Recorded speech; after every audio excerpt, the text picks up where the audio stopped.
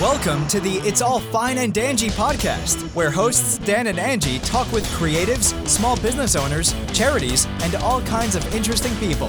It's all real talk. It's all fine and dangy. I should be like called something. Chat. Like, That's what I put. Well, chat. so, and we also kind of just fade in, just like this. Yeah. So there's no Yeah. official introduction. But I will say, we are sitting here with Jason Montilla. Said your last name right? That you did. I did. I was practicing it in case I was going to intro. So here's the funny thing. So Jason is an artist in many ways, and we're going to talk about that. You're also an IT guy, so I can relate on both of those levels. But I was doing a little bit of research on you throughout the week as we're leading up to this, and it's funny. It was almost exactly 100 episodes ago. We missed Episode 37. You were missed it. episode 37. No kidding. and we're 138, so we missed it by one. But yeah, it was All right, 100 now I'm leaving. So That's it. 100 episodes ago. roll credits. Wow. So anyways, thanks for coming to do this with us again. This is really cool. First of all, thank you both so much for having me on. This is so much fun to do these kinds of things. Yeah. And I'm glad that my episode has spawned 101 more episodes. Can I? Totally. I'm gonna do this for a minute and then I'm gonna stop. But I have to say, we re-listened to it. We talked about how good it was. Your 100th episode video that you sent in, a bunch of you guys, was my absolute favorite. Everybody's were good, but it was my absolute favorite. It was great. So you'll notice you were like the thumbnail of the thing and everything, but I knew you were going to go off. But I remembered when we talked last time, it was right after the Mimi's Theater, Yeah. the Groundhog, whatever that play was called. Yep. And in that conversation, we learned that you had been doing, at some level, acting or being involved with acting and directing since high school. You did Yeah. skits in college. And then you took like a huge gap in time before In theater. Oh, in the theater Yeah. side, until you did the Mimi's thing. So it was Right. like, are you still doing anything with any kind of theater stuff? Or are you... Traditionally, theater, no. I actually did. I did a last Fringe, so we're in the middle, or we're at the end now. It's pretty much done. But we finished Fringe here. But a year ago was in Fringe, the 30th anniversary Fringe was the first time I had done anything since Mimi's, as far as like where I had to memorize lines and all that stuff. And I did a show called The Wizard of Lock Haven Park. Because it's in Lock Haven Park. Okay. It was outdoors, and when I got remember cast, seeing social media of Yeah. you about this now. Now every day I did my own makeup, and Yeah. every day I was the one of the wizards. There were two of us because there's so many shows. Almost everybody had Sure. a double. Yeah. But I did my makeup every single day, a little bit differently for each performance. And I sat there for like 2 hours doing my makeup, and that's what I was most proud of. But it was also I didn't know this when I got cast. They didn't know this when they cast me, but it's also it's operatic, it's an opera. Oh. And so you had to actually be able to sing. And when the person who cast me, who was the director, she didn't know it was all sung. She thought the lines were spoken. So you were already cast by the time you found this out. Yes. I would have died. Yeah. And I think I did pretty well because Good the for you. composer, Yeah. he absolutely loved my performance, and he and I have worked together since. And I think he's trying to get me into some other things as well. He lives in Texas, but he is absolutely an artist to the nth degree. That's actually how he makes his money, which I'm always amazed.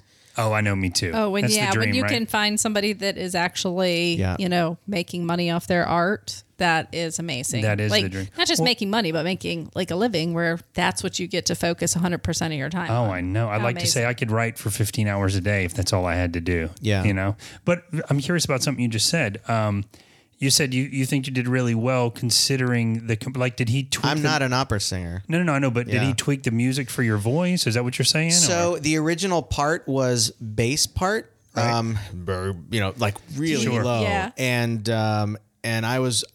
I didn't know what to do, so I was telling the director, who's a friend of mine, who's also the person, by the way, spoiler alert, who runs the rescue that I'll probably be talking about because I'm very Please highly do. involved with it. Yes, of course.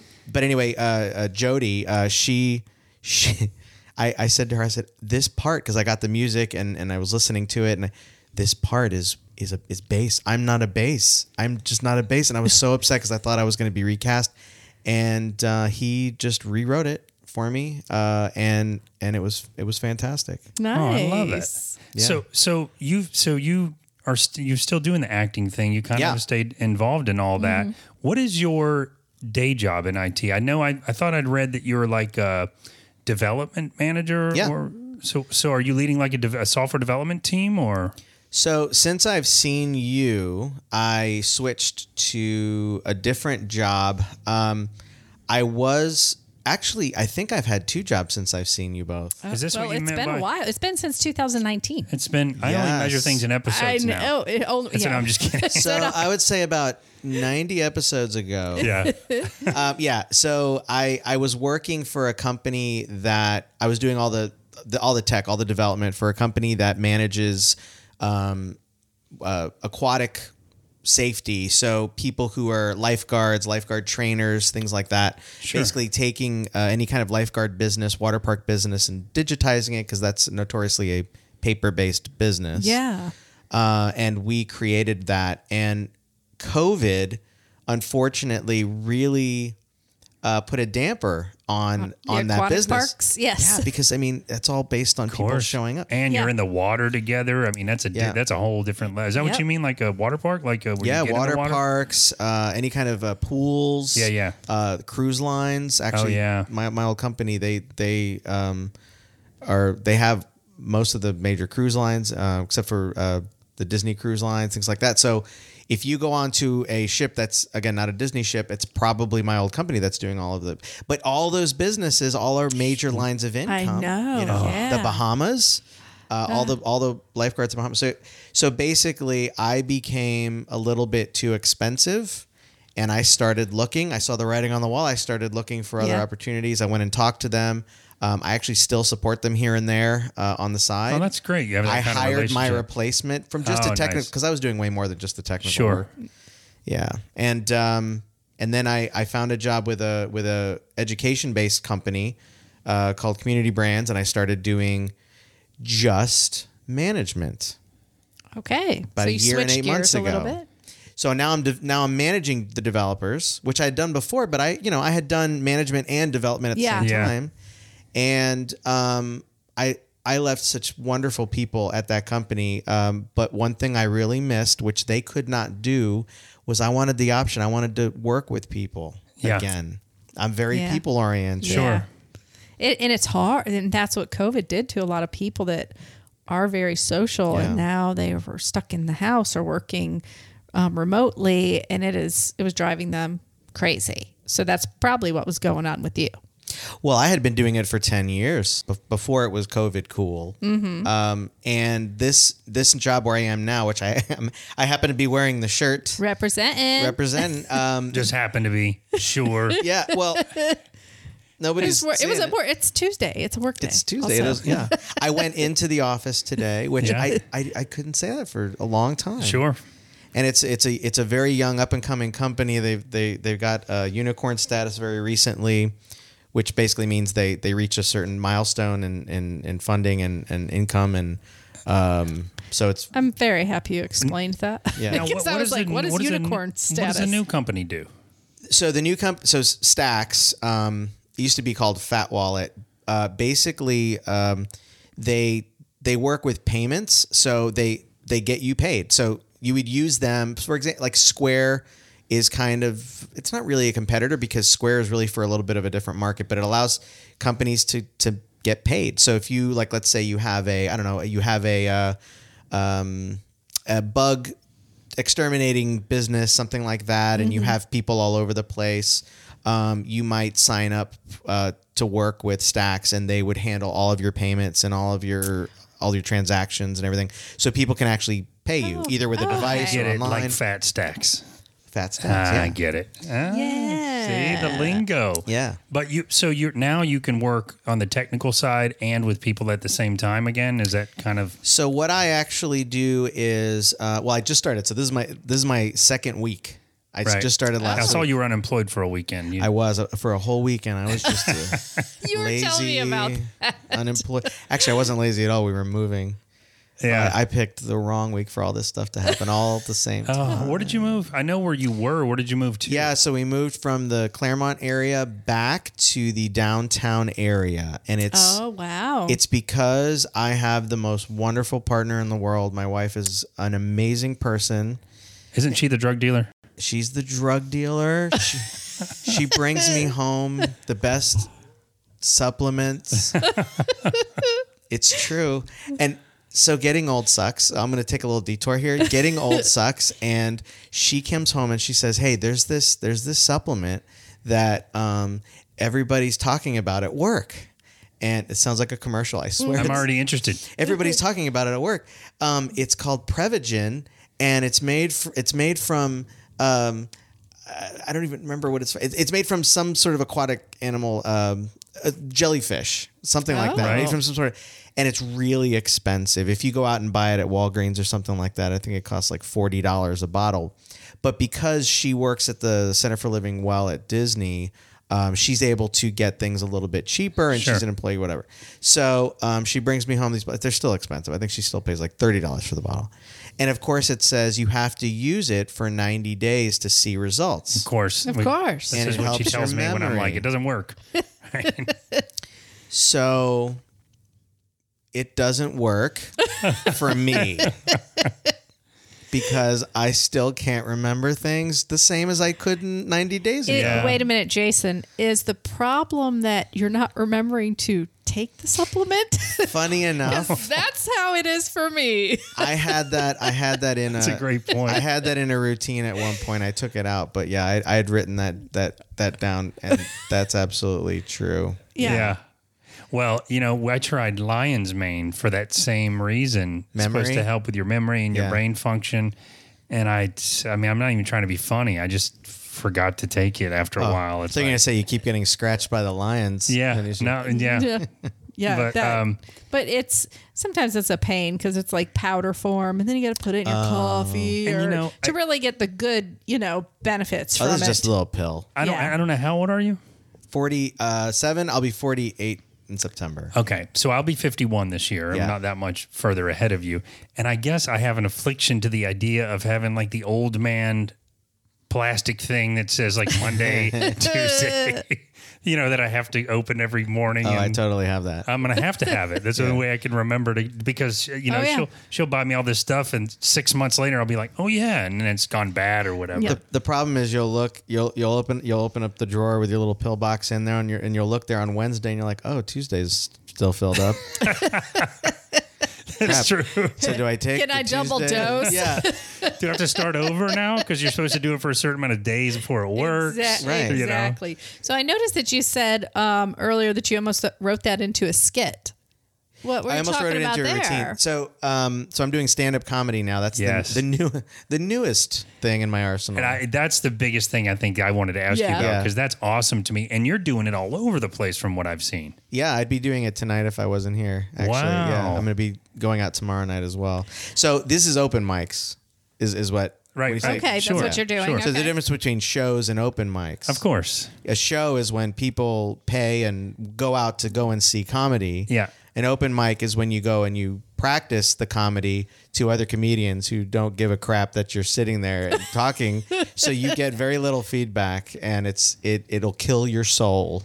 But can I? So comedian. this is one of those things like actors where I will never be an actor and I will never be a comedian. But there's something wildly entertaining about the whole. Like I'll watch YouTube videos, Yeah. or listen to interviews of comedians talking about the process, or like comedians in cars getting coffee is wildly entertaining to me because they're talking about going to those open mics and trying their new material and seeing if they're getting any feedback from the other comedians or the or the crowd that's in there that don't know who they are. And even some of the pros do that to try it for their shows, to rework their material. So how did you get into this? Like, did you just get up on mic and one day did you say, I'm going to go up on stage and try this?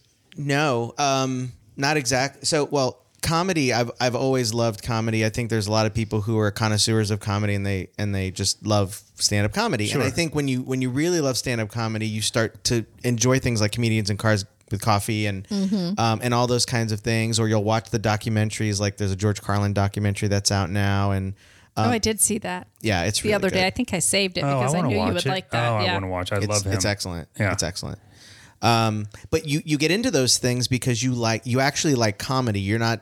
There's a difference. Like, for example, if you really like music, there's not just a band you like. You'll want to go and watch the 16 hours of the Beatles Get Back. Right. You know. Yeah. Yeah. That's All someone behind who the really loves scenes. music. I don't even like the Beatles that much. Yeah.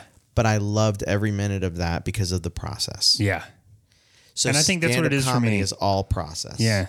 So how did this happen? How did this start?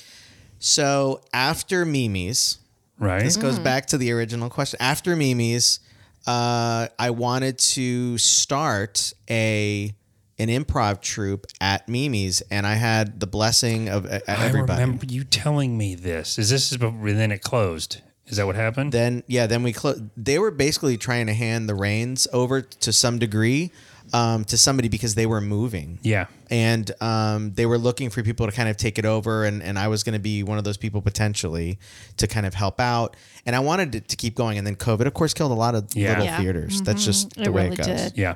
Just the way it goes.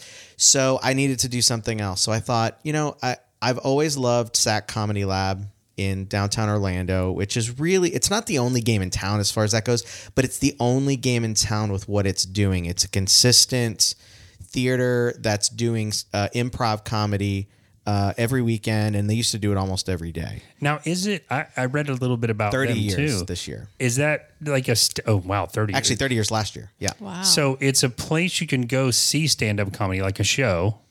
Improv most of the time. Mostly improv. Improv comedy, Okay, yeah. that's awesome. But you can go see that. Yeah. But I also read like they do training Yeah. and they do events. Like you can hire them to come or you guys Right. to come or whatever. Right. So you're a major part of that place now, or at least you're there all the time from what I've seen. So I started out. So I have a good friend who I've known since college, although we more like knew of each other because he's a little bit younger than I am.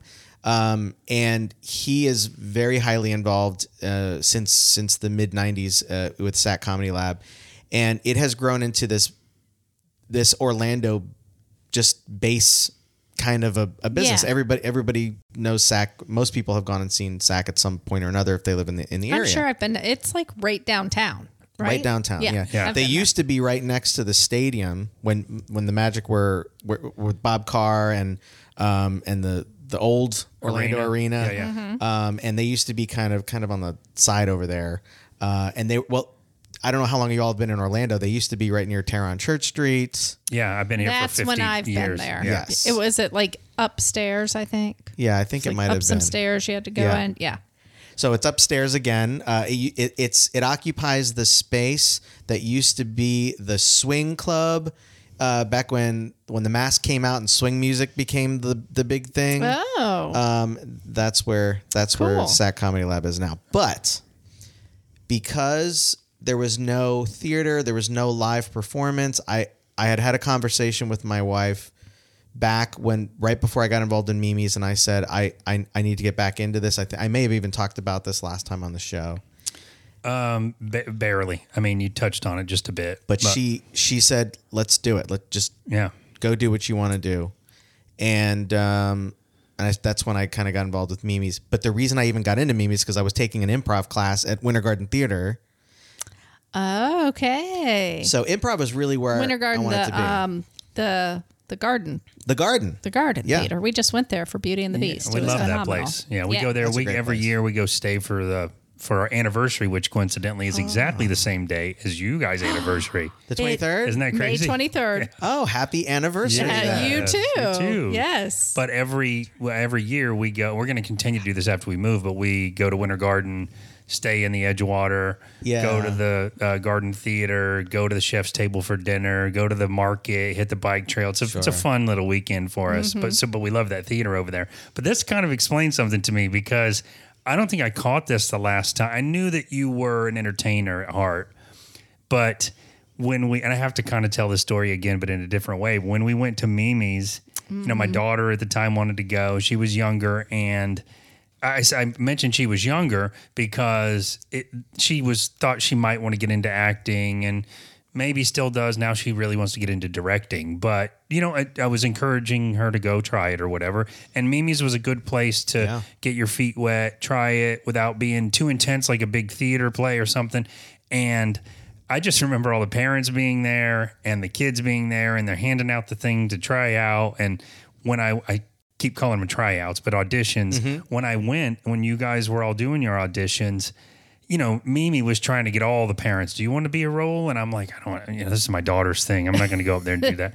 But when I saw you, and I said this last time, when I saw you do the parts you were trying out for, I'm like, who the hell is this guy? Oh my God, this guy's like he must voice cartoon characters or something. So you were born for that kind of stuff. And then when you were the groundhog, it added a level of comedic, physical comedy and comedic timing. I mean, the kids were great too, don't get me wrong. But for adults, it's like when you sit through Shrek, it's really funny for adults sometimes. It added that element to where adults could really enjoy it too, because you nailed that part. Great. Thanks. So, I just remember that's when I first met you, and I was like, I got to talk to this guy more because you are just in your element when you're doing that for sure. So I'm very curious to see you doing the stand up, because I get the feeling you kind of in your element doing that too. Yeah. So by the way, I did my own makeup in that show as well. Oh, the groundhog? Yeah. That costume was brutal though. It was so hot. I lost so much weight and sweat every don't know how day. you In the last time we interviewed you, 100 episodes ago, you said, well, what's that bad? I'd put the costume on around 6, but I was sweating bullets by, say, 6:02. He Right. said. Yeah. I was cracking. And then you got to run and jump and fall. And then people want to hug me afterwards. Yeah. Please don't touch me. And it's you like don't want to. No, it's like, do you want to hug a hot sponge Yeah. full of vinegar? Like a wet rag, right? But they did. Yeah, for sure. My niece came and my sister's daughter, and she just. Hug it up. Right. But Too funny. yeah. But so we went from that to I directed the Christmas play, which was Christmas the Bells. last show they had, Yeah. Christmas Bells, and that was such a joy to do, and it was just wonderful, and just working with a lot of wonderful people, and then COVID, and then I had to do something. So Rob Ward, who is also P Sparkle at SAC Comedy Lab, which is a fantastic show if you ever get a chance to go see Sparkle? it. He does it once a month. P Sparkle. Like P. Like P initial sparkle. P. Oh, the Yeah. initial P. That's funny. Yeah, no. I'm like, we P have to go. Sparkle. Yeah, P Sparkle. So it's once a month on a. I don't know if he just did it last Thursday. It must be the last Thursday of the month. But the Okay. P Sparkle show, it's fantastic. It's adult. It's R-rated because of language. And, Yes. and it's improv, but it's adult because SAC Comedy Lab is known for family friendly improv. That doesn't mean they're talking about teddy bears and rainbows all the time. Yeah. But they're not going to cross certain lines. Of course, Yeah. That goes back to what I Like was Shrek. talking about, like Shrek, where you can still enjoy the jokes they don't get. Yes. Yeah. Yeah. Now, if there's no kids, if it's a 9:30 show, they might get a little bit more blue, but there's Sure. still limits. Whereas the P Sparkle show is exactly the opposite. Oh, of that. books Okay, are we off. wanna go to We the wanna go to that opposite one, Yeah, yes. I took a The note. P. Well, yeah, Sparkle for show. sure we'll go. Yeah, it's wonderful. I've kind of jammed my way in. I'm kind of the photographer for them now. Yeah. Right. I take anytime I know there's a new cast member that I haven't taken pictures of, I'll go out there and I'll run around the So I doing pictures. I feel like your element and what makes you happy is you just have to. You want to immerse yourself in that Yeah. entertainment type culture, whatever it may be, whether acting, improv, directing, whatever it is, creativity. Creativity. Creativity. I like that word way better. Whatever word it was trying to be.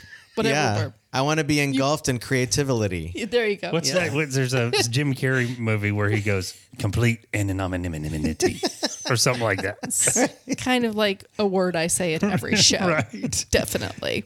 But you are. To her point. You are like an entertainer. You like to be an entertainer. Are you? Since your stand-up, I still want to know how you got into it. So did you like reach out to those guys and say, hey, I want to come be part of this? Or is it just open mic? You showed up one night or? Yeah, I'll finally just answer the question now. That's okay. I keep going. So I got into, when COVID happened, I got into an online version of kind of an improv course. And then when SAC decided to start taking students again, I got into the level 1 improv course. And I went to level 1, and then I went to level 2, and then I went to level 3, and I went to level 4. There's a show at the end of level 1, which, by the way, I recommend for anybody because it's really great. If you have to talk to people at all, improv level 1 at SAC Comedy Lab is fantastic. Yeah. But level 2, level 3, they're not performance, but you learn a lot. It gets a little bit more serious into the craft. Level 4 is really like a show. Again, there's a show at the end. Yeah. So you're learning the SAC show format.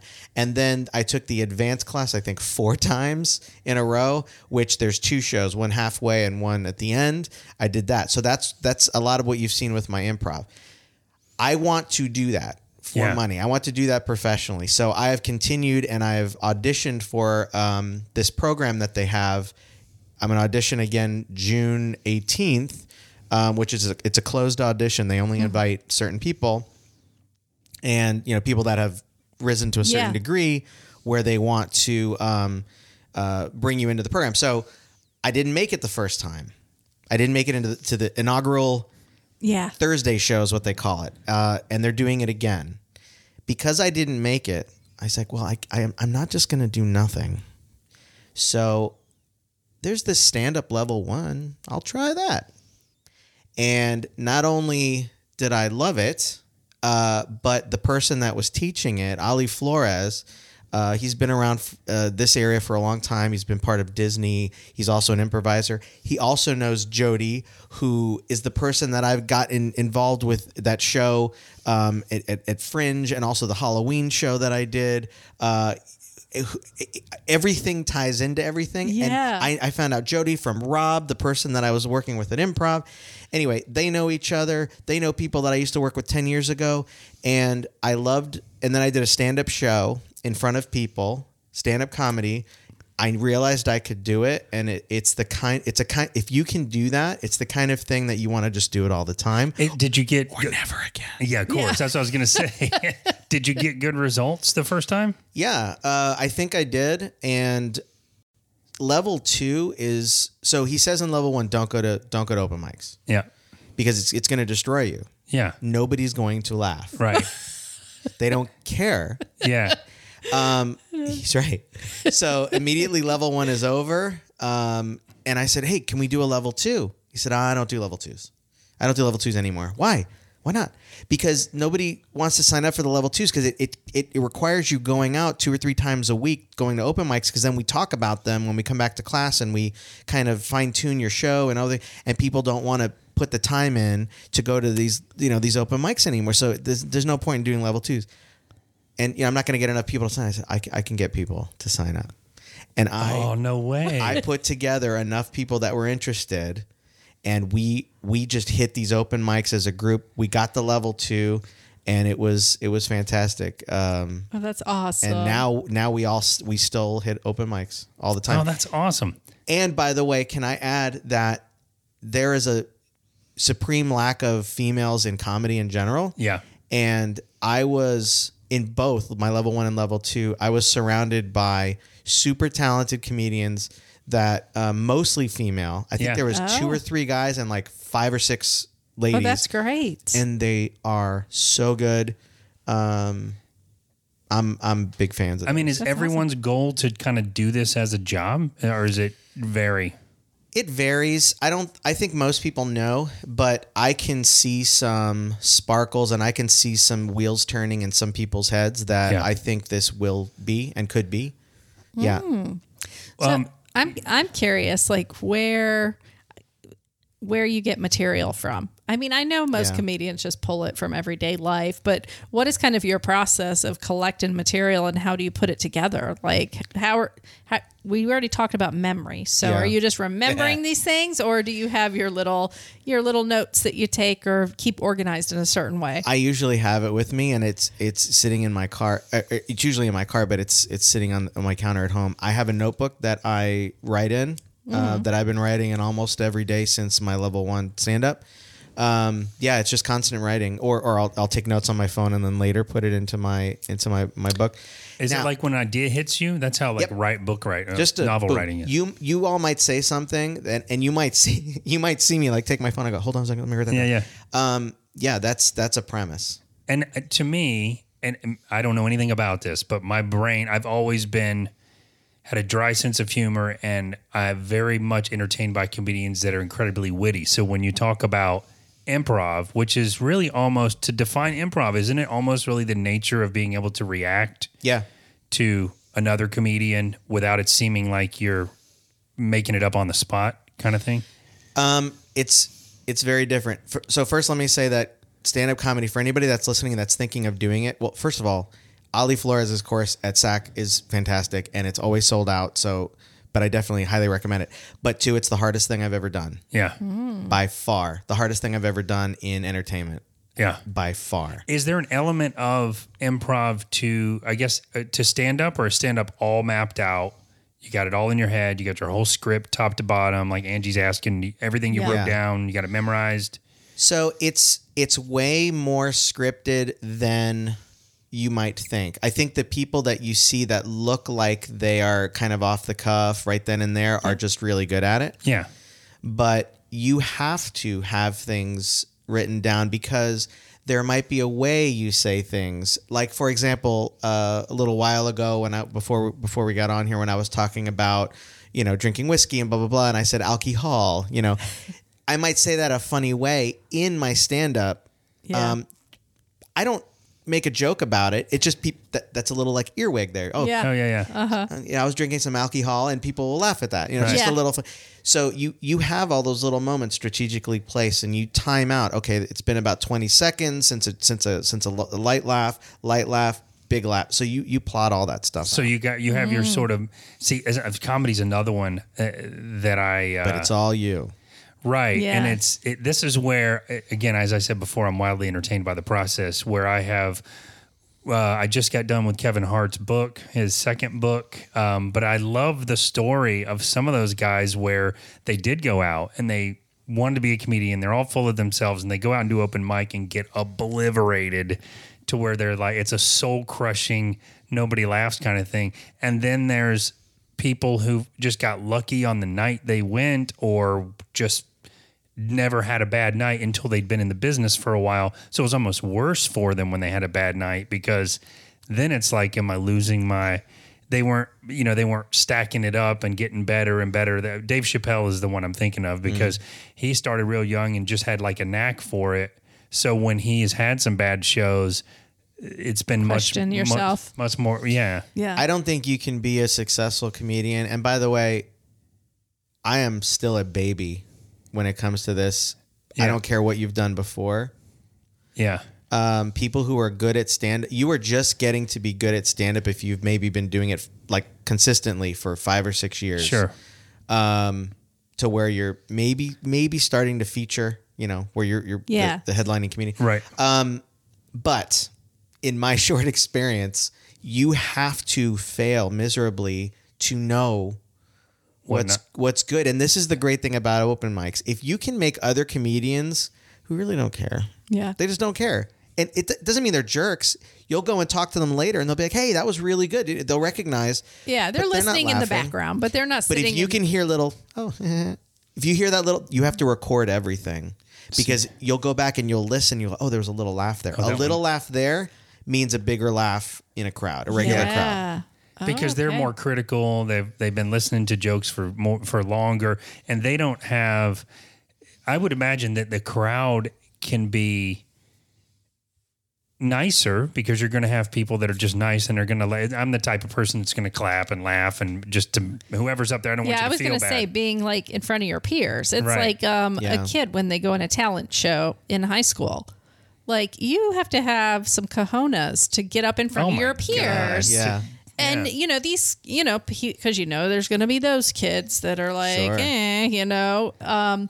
but to be able to do that, it takes such bravery to me. So, Sure. yeah, you're getting up in front of your peers and trying to get a reaction. You're hoping for a reaction. Right? Orlando's actually a pretty friendlier place, I think, than a lot of other, like if you were doing stand-up comedy in New York City or Chicago or something like that, if you go up and do stand-up, you don't have to be good. But if you go up into an open mic and you put in some time, because you usually get 3, 5, if you're lucky, 10 minutes, if you have 10 minutes. And if you just go up there and you just squander your opportunity and you're just up there being an idiot and you're obviously not working on anything. You just signed up. Yeah. Yeah. In places like that, people are going to be really upset because you took time away from somebody who's Yeah. trying to develop. Who's really, yeah. Here, it's definitely similar to that, but I would say that the people here are pretty supportive. I've gained a lot of friends that I didn't have 2 months ago, 3 months ago, from the comedy scene, and they're all very supportive of each other, and I'm very supportive of them.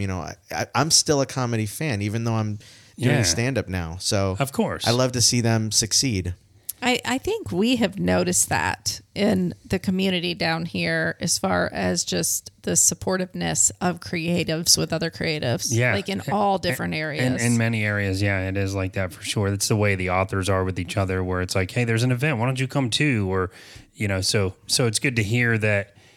It sounds like the philosophy that you're feeling from the other comedians for the most part down here is that there's enough success to go around and you're not stepping on my toes. And I would imagine you polish your craft with each other too, because You do. especially have if to. you really become friends, because then you can go, let me bounce some jokes off you, and your friend's going to go, dude, that sucks. If it sucks, instead of being nice and telling you that. Yeah, and comedy's hard. And I'll say that it's also kind of a very tight-knit group because even if you're not known very well, you can get kind of blackballed very quickly if you do not treat other comedians with respect. And that doesn't mean laugh with them, and it doesn't mean you have to be nice to them even. But if you are just bad-mouthing people, because let's say you're a comedian, or let's say you decide to go and do it, and you wrote down some jokes, and you have a good personality, maybe your jokes aren't hitting, whatever, and then people are just bad mouthing you to someone else. You didn't hear this, right? But they're bad mouthing, and then one of the other comedians hears that, and they're like, "This person's just bad. He's up there trying, trying some new stuff," and that's just not good for the community. And you could if you do that enough, you get known for being that kind of a person. Yeah. Or if you're sexualizing all the female comedians, or if you're doing all the there's definitely like you won't get booked for shows. You'll be shunned almost. I mean, because that's not how you should behave. Right. Like just like how Dan said, one of our philosophies is just there is enough success for everybody, and everybody it don't matter if you both sell soap. They're both good soaps. You know what I mean? Yeah, right. Support each other and you'll sell more soap. There you go. And but it seems like to your point, it seems like. And the only thing I know about this from the insider perspective is I listen to Joe Rogan's podcast. He's a comedian. He has comedians on, and they've been doing it for years. They talk about life on the road or whatever. And there's examples they give of some of them like starting, I'm going to paraphrase because I don't remember who, but starting and maybe not being good, where another older, more senior comedian would pull them aside and say, you got to relax. That one thing you did was really good, and this thing, and remember that thing you said the other night when we were all playing cards? Do that. Yeah. That was fun. And it's really inspiring where they're helping instead of behind closed. And then they talk about the ones that steal each other's jokes and badmouth each other. And those people have inevitably, even though some of them saw wild success to start with, those people have eventually fizzled out because the whole community turned on them. Yeah. It just takes time for the. So it seems like that might just be in the DNA of being in the comedian and be in that world, which is nice. Well, Joe Rogan's a really good example, and I'm glad you bring him up because I am not a Joe Rogan fan. Yeah. But I will say that I will never badmouth his comedy or choices that he makes because he's out there trying to do something, trying to say something, and he's not always going to say winners. I've heard, so there, people talk about, especially right now, and this is very cliche. Sure. Where there's certain subjects you can't talk about. Don't touch it. And I really do disagree with that, and I think a lot of comedians we disagree with that too. 100%. And just for clarity, let me just say, and I am saying this not because you said that, but just for clarity, I really enjoy Joe Rogan's podcast where he talks to people. I have the utmost respect for him. I feel like he's very balanced. I'm not a huge fan of his comedy. It's just not that funny to me. I'm not saying he's not good at it. He's just not that funny. Yeah, that's what I'm talking about. Yeah. I figured. Yeah. I actually. My favorite Joe Rogan is his UFC stuff, which I know is Yeah. My favorite Joe Rogan is just when he's talking about anything, because he'll say I'm an idiot. I don't know, but I just like the way he gets people to talk and listens. And but I think going back to the topic of subjects that you shouldn't touch or whatever, that's what comedians have always done. Well, that's their form of art is to make light of something or poke at it when it's really a sore subject. You know what I mean? It's also like social release for the community. That sounds dirty, but for the community, that sounds very dirty. true. That's a good band name, though. Social release. But you know what I mean? It's like the stuff that we can't talk about in life. Listening to a comedian talk about it is kind of like, it blows it's like the elephant in the room. Right. Well, it kind of is. Comedians of their day are definitely loudspeakers for their culture. Yeah. And like when I was a kid, I used to love, I was way too young. Well, maybe not way too young. I was 14, 15 when Andrew Dice Clay came out and was really big. Now I'll go back and listen to stuff I used to listen on repeat, the tape. I would wear out the tape. And now I listen to it and I'm like, oh, that's horrible. Yeah. Yeah. Horrible. It's just horrible. But we're evolving, right? Now. We're evolving, though. Was it wrong then to talk about women the way that he does? Yeah, it was wrong then too. Yeah. But when people say it was different, it's not that the subject was different. Everybody was more accepting of it, or they were completely silent and never. And that's the evolution of society. That's the evolution of society. Yeah. So there's definitely now, if you were to say things like that today, can you talk about can you be super misogynistic today in comedy? Yeah, you can be. But you are also responsible for what you say. That's right. Yeah. And you may alienate a whole group Like of Dave people. Chappelle. Yeah. Yeah. Who, by the way, I still love Dave He's Chappelle. my absolute favorite. Yeah. But I understand what people are talking about. I've seen those specials. I don't agree with where what those people are saying. But he hit a nerve with people and they have the right to say and be. Everybody has the right. I agree. Just like he has the right to. That's his. Yeah, but I'm that's his glad he art. wasn't silenced from. I don't think the media outlets should be silencing these people. Yeah, I don't either. There's certain politicians that I absolutely despise. But as soon as I always wonder, I'm like, should they be silenced? Gosh, part of me says yes. I'm with you. They shouldn't. Yeah, exactly. And we're tiptoeing around because we always say we never talk about politics or religion. But I will say on the fringe from the entertainment point of view, right? On the fringe of it, I always feel like we cannot start telling each other what to say and what not to say. Yeah. That's the scary. But when you start doing that, it starts becoming something different. Even though, or what to think. I agree with you, and I agree with you because there are things that some of them say when I'm like, that's just wrong or not funny. Yeah. But I'm still glad you're able to say it. Yeah. When I was growing up, I remember there were people that would say, hey, I hate the music you listen to, but I'll support your right to listen to it or whatever. And that's gone away. That's gone away. Yeah, it kind of has gone away. It's disappointing. But I had a joke, which I have a routine that I actually did I did it on stage a couple weeks ago. And when I was writing it, I said in my class, I said, I wrote a trans joke, and immediately a couple of people was telling me like, oh, no, you can't, you haven't even heard the joke. You haven't even heard the joke. Right. Yeah. So I'm going to basically tell it to you in short. So, my dog, Penny, who we got a year ago, she's freaking phenomenal. By the way, I also want to talk a little bit about I got in my notes. We definitely got to plug that. Yeah. But Penny that I got a year ago, and I'll be walking her, and people will come up to me like, and they do this all the time. This is just normal. People walk up to me and they say, "Oh, what a cute dog. What's his name? What's his name?" We get it every time. Every time. She's got a pink collar on. Still. Yeah. Well, what's his name? That's the way people. And I say, well, her name is Penelope, Duchess of Pupperton.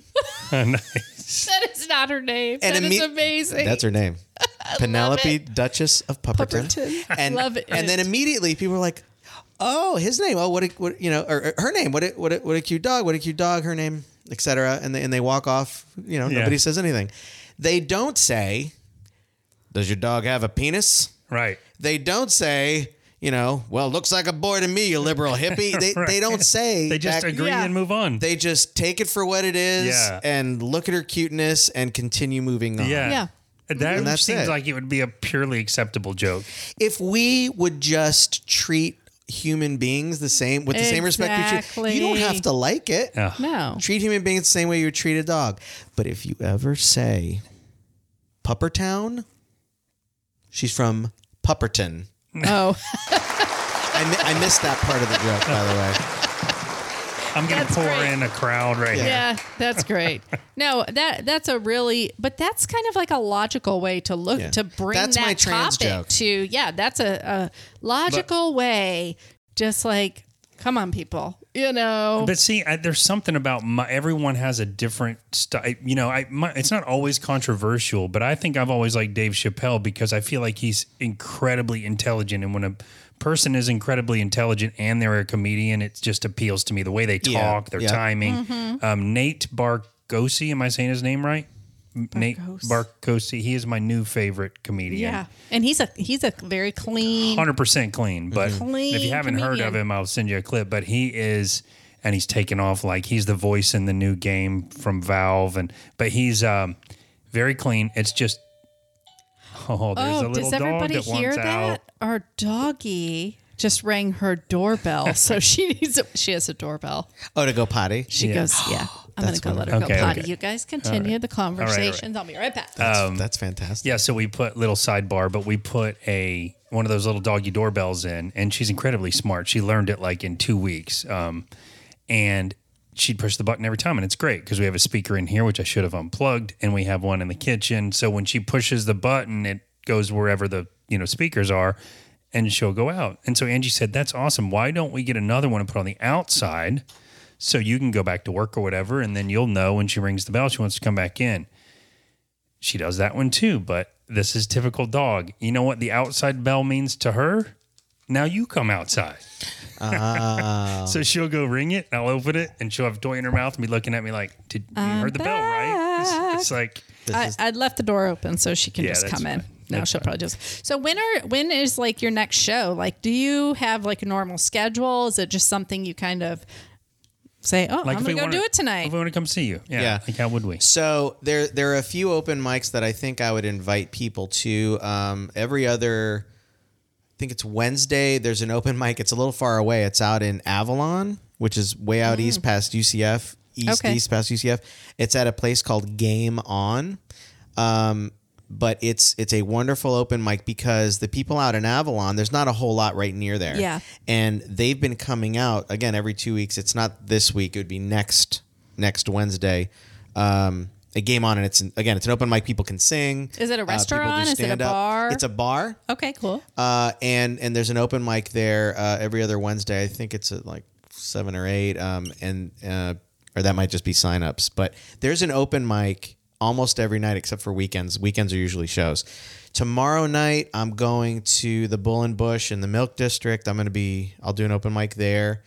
But as far as shows, I don't have anything booked yet because I still have work to do. Still practicing. But there are There are there are a couple of Facebook groups, but there's a very strong community. People will say, "Hey, I'm doing a show. I need people who have 5 or 10 minutes."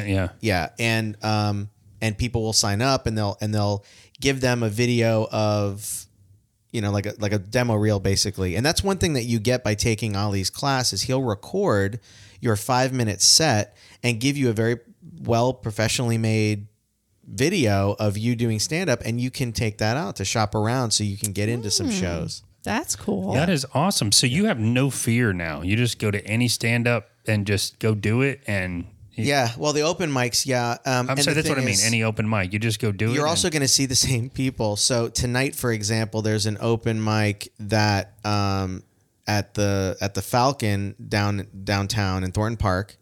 And then so you'll see people, the comedians there, and then they all rush over. As soon as they're done, they rush over to Lamps, and they'll Laughing with Lamps. Oh, I forget the name of the bar now, but that one's later. So the same people will go and they'll jump to the other open mic, and there might be some people who couldn't go to the earlier one, and so they'll go to the later one. But it's just people working their stuff, and they're having a new crowd, and they'll talk about some things sometimes that are just cringy. But they're working on it. That's why it's like rude to video record. It's rude to do because it's rough cuts. They're working on it. Yeah. And if something gets out there and people are like, oh, this person is whatever negative, racist, sexist, they're working on it. Yeah. They're working on it. Just give them the opportunity to work to on get it right. Yeah, instead of and if you really any care, negativity, go up to them and say, hey, you know what? That was offensive to me. That's, by the way, the key. It was offensive to me. Yeah. Yeah. I don't know because if that's it's not something offensive to everybody. That's right. I don't know if that's something that you want to do, but maybe if you did this, do you think of that? And they might say, oh, yeah, thanks for the idea or whatever. Or maybe say, hey, I didn't realize or whatever. Who knows? Yeah. Well, let's be honest. Is that really why you moved back downtown? Yep. Is it? Yep. That's awesome. So this Can is what you I was... walk from home to these places? Could you pretty much? imagine driving all the way from Claremont to Orlando every? I was coming down when I started doing improv. I was coming down once a week for that, and then I'd get involved in something or another. When I was in the Fringe Festival doing that show, I was coming down 2-3 times a week at least this time last year. And then I was again doing the comedy, doing additional nights of improv, constantly coming downtown 2-3 nights a week. And Bobby and I had a conversation, my wife Bobby, and she said, if you really love us this much, let's just do it. Let's sell the house. Let's move. Let's do it. I love that. That is amazing. Yeah. Yeah. You guys, I owe this all to her. You seem to wildly support each other, and the freedom when you don't have kids is pretty awesome, isn't it? Yeah. Well, they don't have kids. Well, they do have kids. We're just starting to get that life. Yeah. I know you're going to say about the doggies, but they have the fur babies. But we do want to talk a little bit about Penelope. Yeah. And the rescue for sure. And you have 3 in all. 3. Are they all dogs. from Pupperton? Not to be confused with Puppertown? No, they're not all. But they all. Mr. Banks. Did you foster all of them before you adopted them? No, just the one. The one. So Mr. Banks is the old man. He's about 11. We got him from a friend of my sister's who stole him from her brother who loved him but wasn't really taking great care of him. He was patchy hair or whatever, and she said he needs a better home. Yeah. So he lived with us along with Brooklyn, who passed away. She was our pit. She was there when you guys were there last time. She died about 6 months before we got Penny, but I was dating a veterinarian at the time, and she was a dog that somebody had just left out at the vet's office. Yeah. So that was Brooklyn. So most of our dogs have come from different kinds of situations. Yeah. Frankie, who is the dachshund, she's about 7. She was owned by a friend of mine from the improv class I took at Winter Garden Theater. And when he brought her home from a dachshund rescue, she hates children, and he has a small child, and it was not a good mix. There's no way to mix that. So after like 2 weeks, he's like, we can't do this. Yep. And I showed the picture to my wife, and she's like, oh, let's meet her. And anyway, she's still there. Yeah. Loves my wife. She likes me. Yeah. But she loves Bobby. That sounds like our Loves dog. Bobby. Loves her, likes me. Yeah. Like she would just sit on her lap forever if that was an option. Oh. She sits on her lap so long sometimes that she'll just pee a little because she doesn't want to move. Get up. Oh. It's a problem. It's a problem. Oh. But Penny, so I did the Fringe show. So the composer from that, by the way, his name is Nathan Felix. I don't know if it's okay, if he wants his name out there or whatever. I'm sure he does. But he is absolutely fabulous, and he wrote the music for that show. And my friend Jody, who I had worked with in the Halloween show that we did, she wanted me to come in because they needed some other people.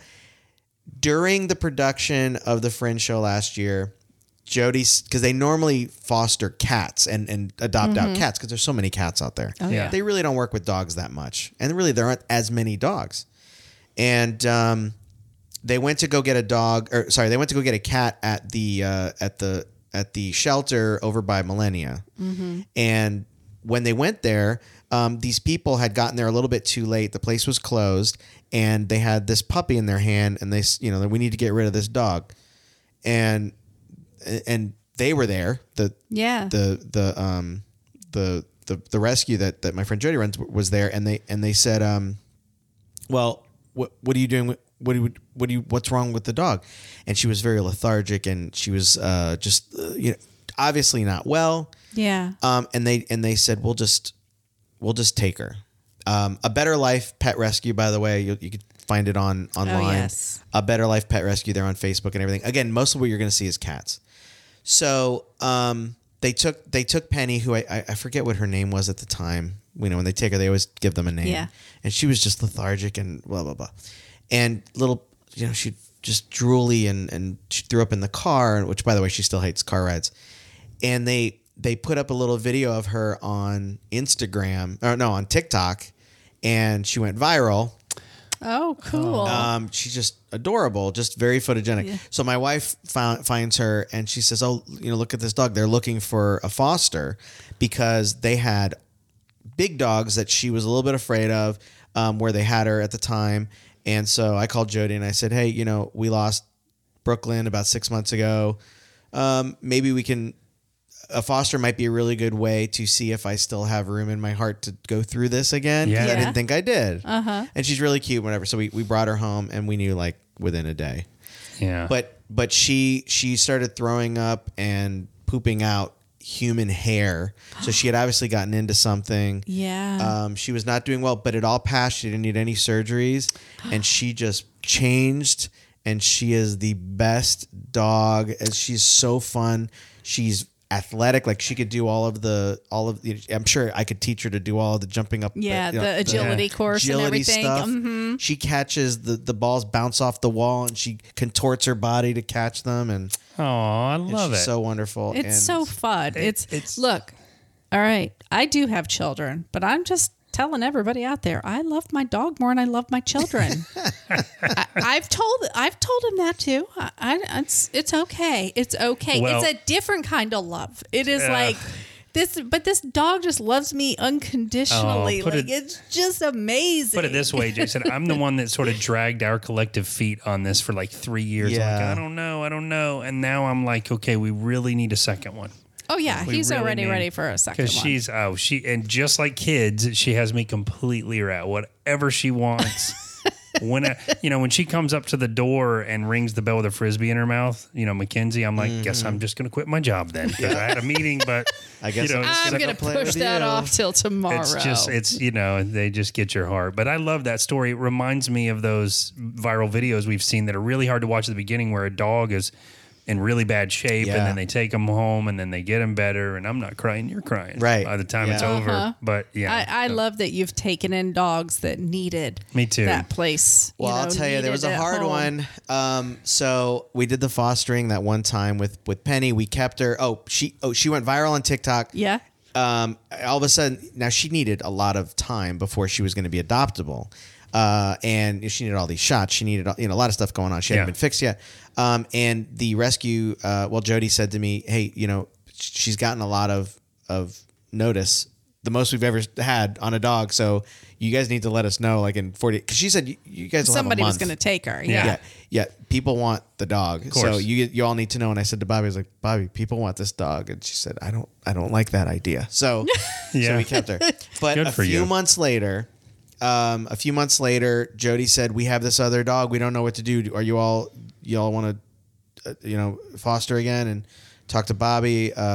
Said, okay, because this was a special case. This was a really big dog, a pit bull mix with, I don't know, just a big floppy kind of face, maybe a mastiff or something like that, but just a big dog, big dog. And you have little dogs. 3 little dogs. And this was Tex. Mm-hmm. Tex, this is a little sad. Tex was used, nobody knows this, but Tex was used as a bait dog for fighting dogs, which is when people will take a dog and they'll hold it so other dogs can bite on it. Yeah. And it's awful that they do that. And you can Oh see my all the God, little that's a marks. thing? Oh, yes. Yeah, It's horrible. you could see all the little marks and scars by his ears and face and everything. It's horrible. And he obviously had his jaw broken at some point or another, and he was just this big, smelly, fleas and just a lot of stuff wrong with him, and he was very afraid of men. Yeah, because that's Very afraid of who was men. handling him probably. Right. Mm-hmm. Yeah. Okay with ladies, afraid of men. So he had a foster family, and they were going on vacation for a week, and he had only been with them for about 6 or 7 days. So Jody said, do you mind watching Tex for a week? Because we know that you'll do a good job. Absolutely. Let's do it. Bobby and I said, fine. Actually, that's not what Bobby said. Yeah, if you're going to take care of him, that's on you. Yeah. So day one, this dog's afraid of me, and not going anywhere near me. Kept him totally separate from the other dogs because we don't know his history. Yeah. Yeah. And turns out they all ended up being best friends, especially Penny. But Penny was actually trying to dominate him the whole time, and he was fine with it. He was just Yeah. But he also had his, I think it was his right leg was permanently kind of like up like this, just gimpy, because he didn't have a broken shoulder, but he had a bone. Infection, probably from being bitten in the shoulder. Yeah. He had a bone infection, and he was only walking on 3 legs.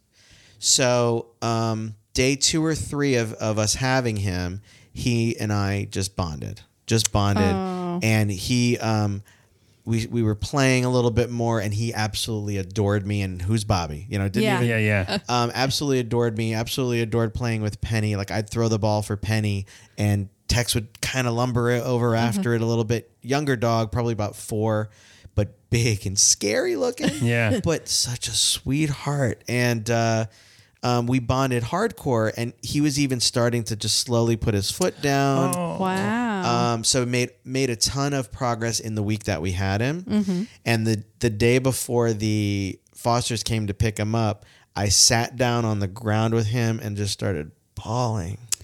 Just crying because of the bond, and he's just looking at me, putting his head on my lap.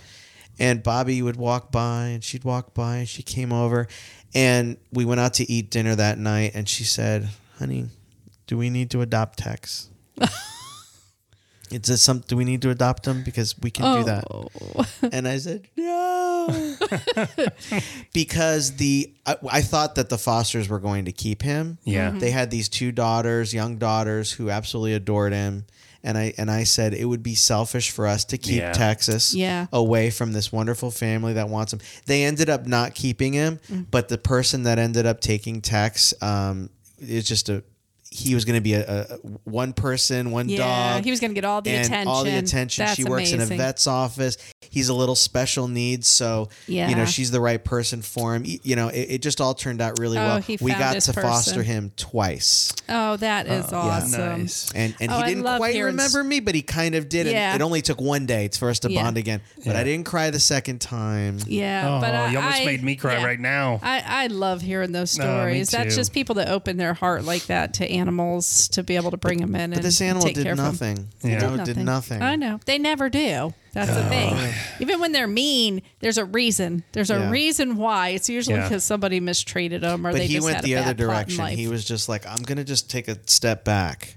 Oh, wow. Oh, yeah. What a good dog.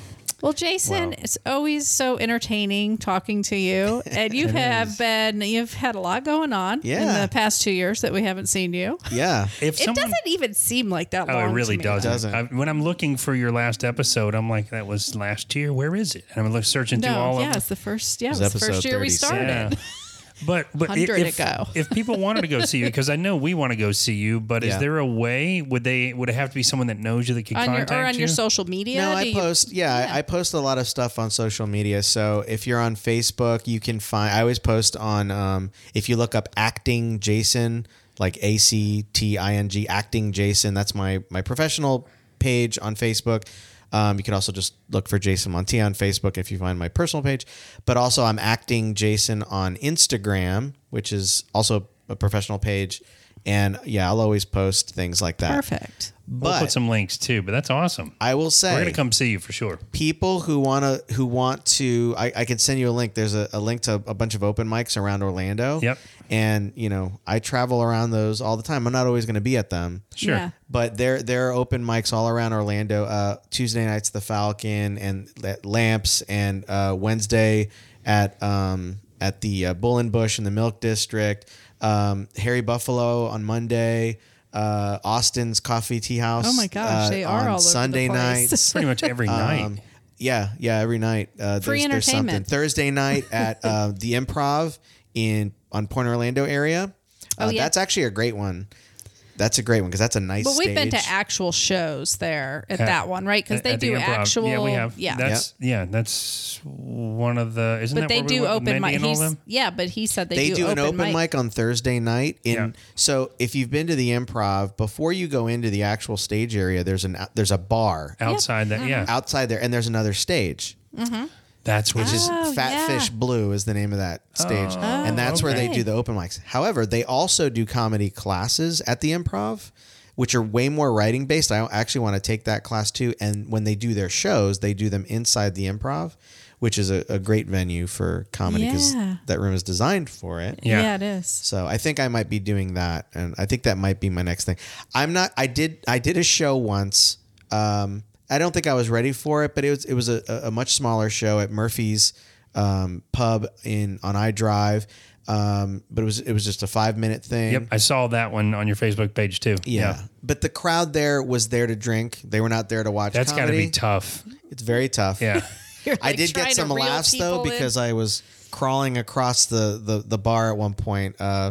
So I did get some laughs for that. You really have to go above and beyond.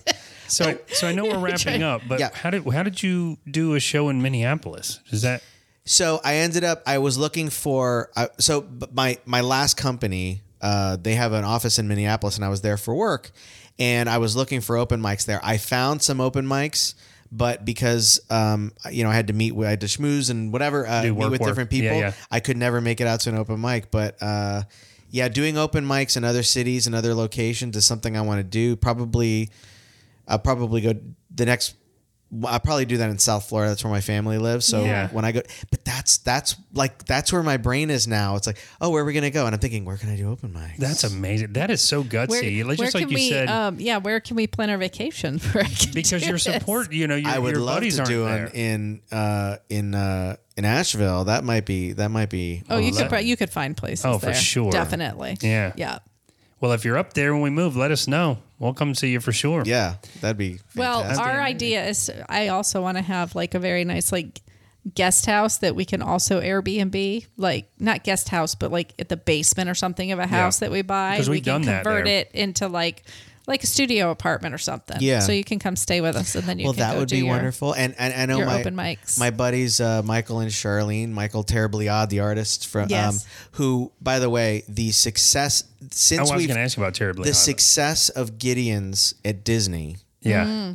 Has it taken off? it has done immensely well, and he is I think like 80% of the reason people go to Gideon's is to the experience that he's created. If you haven't been there yet, Yeah, we haven't. Get into the virtual queue. Go on if you want. If the weekend is weekdays easier, but get into the virtual queue early. Go shopping around for 2 hours or whatever. Come back. Just take a look at that's all his mind, and it's wonderful and it's fantastic. People go there every month at least because they want to get the new menus and the new characters that he's created. He is just so talented. I know. This is the artwork that he had all over his house. Michael Reyes. So he's not terribly odd at Gideon's. It's just Michael Reyes. Oh, it's just his. That's his actual name, Mr. Eyes, which is M. Reyes, Michael Reyes, but it's Mr. Eyes. But he's still doing Terribly Odd. We're still doing Terribly Odd. We're going to be launching the site again soon, terriblyodd.com, which is a store with. We should see if he's interested in chatting with us. He would be a fan. He's very shy. He's very much an artist. He lives in South Florida, but we'll he's up here all the time. We'll give him a drink. That's what you do. He likes whiskey. Now we do too. Really good whiskey. Well, you like whiskey. I'll smell it. But he and his wife just got married last month or the month before. They just got married. Nice. Just got married in Asheville.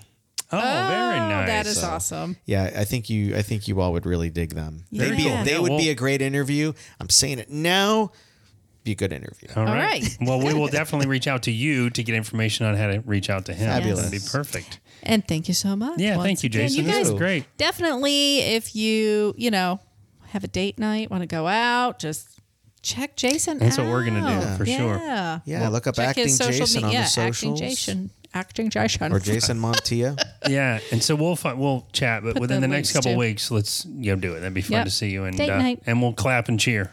So that would be great. Yeah, that'd be great for sure. Well, thanks again, Jason, and I think that wraps it for us. No, you have to say one thing. I always forget to do this. She always makes me ask for money. See, I said this last time. So I want to remind everyone that we do have a Patreon now. So if you'd like to help contribute to the show and help support the show, we greatly appreciate it. You can go to patreon.com/fineanddangy. We have 3 tiers, $1, $3, and $5. And for those of you that have already signed up for Patreon, we can't thank you enough. Whoop, whoop. And we've been forgetting to say for a long time, we listened to the old episode where we had you on, Jason, and we used to say at the end, so if you enjoyed the podcast, please consider subscribing to the podcast. And if you have time, give us a rating or a review. A rating is the stars. You can literally just go in and click the stars and don't write anything. Or you can write a review if you want to be generous, but that really helps the algorithm so that we get more people to find the show. So we got to start remembering to say that more. That's right. We got to add that to the notes. Yes. But something we do always remember to say is at the end of each and every day, it's all fine and dandy.